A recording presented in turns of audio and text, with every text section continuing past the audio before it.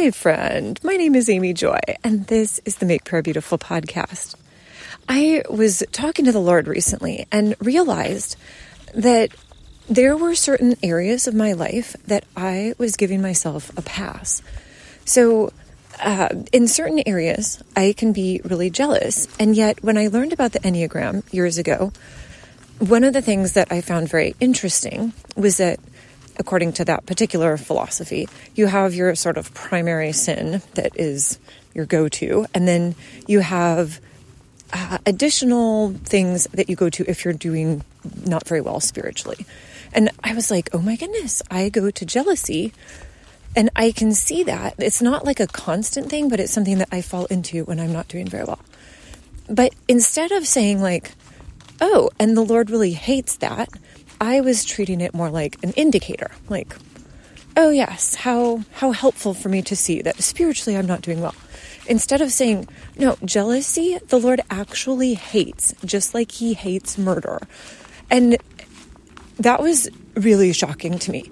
But then I was like, wait a minute, does that hold true for all of the different things in the Enneagram? Because if you're a 1 like me, you deal with perfectionism and the fear of failure and the need to always do everything really well. And I will say, I've always kind of thought of that as a positive. Like, how could there possibly be such a bad besetting sin that's so perfect? Like, we all should want to be excellent.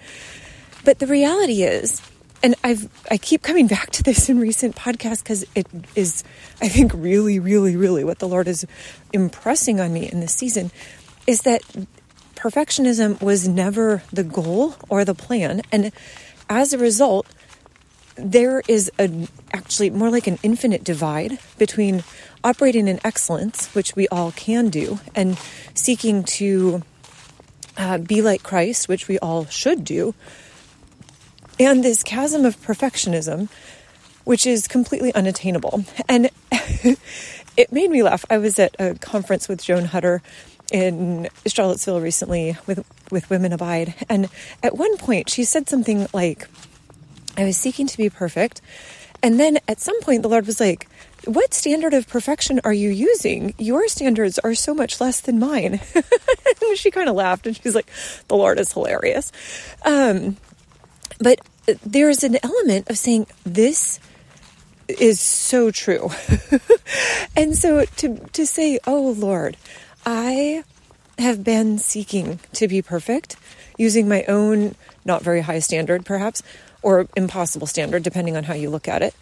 But that is actually also just as bad as jealousy. Like, I should not be giving myself a pass for that, or thinking like, well, this one is a sin, but it's really not actually that bad of one because I just want to be perfect. And anyway, oh my goodness.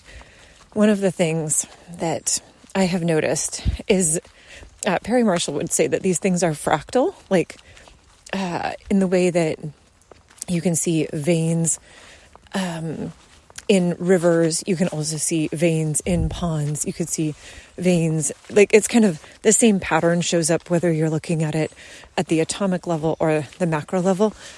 That wasn't a very good example, but anyway, I think of this kind of in personality traits as well.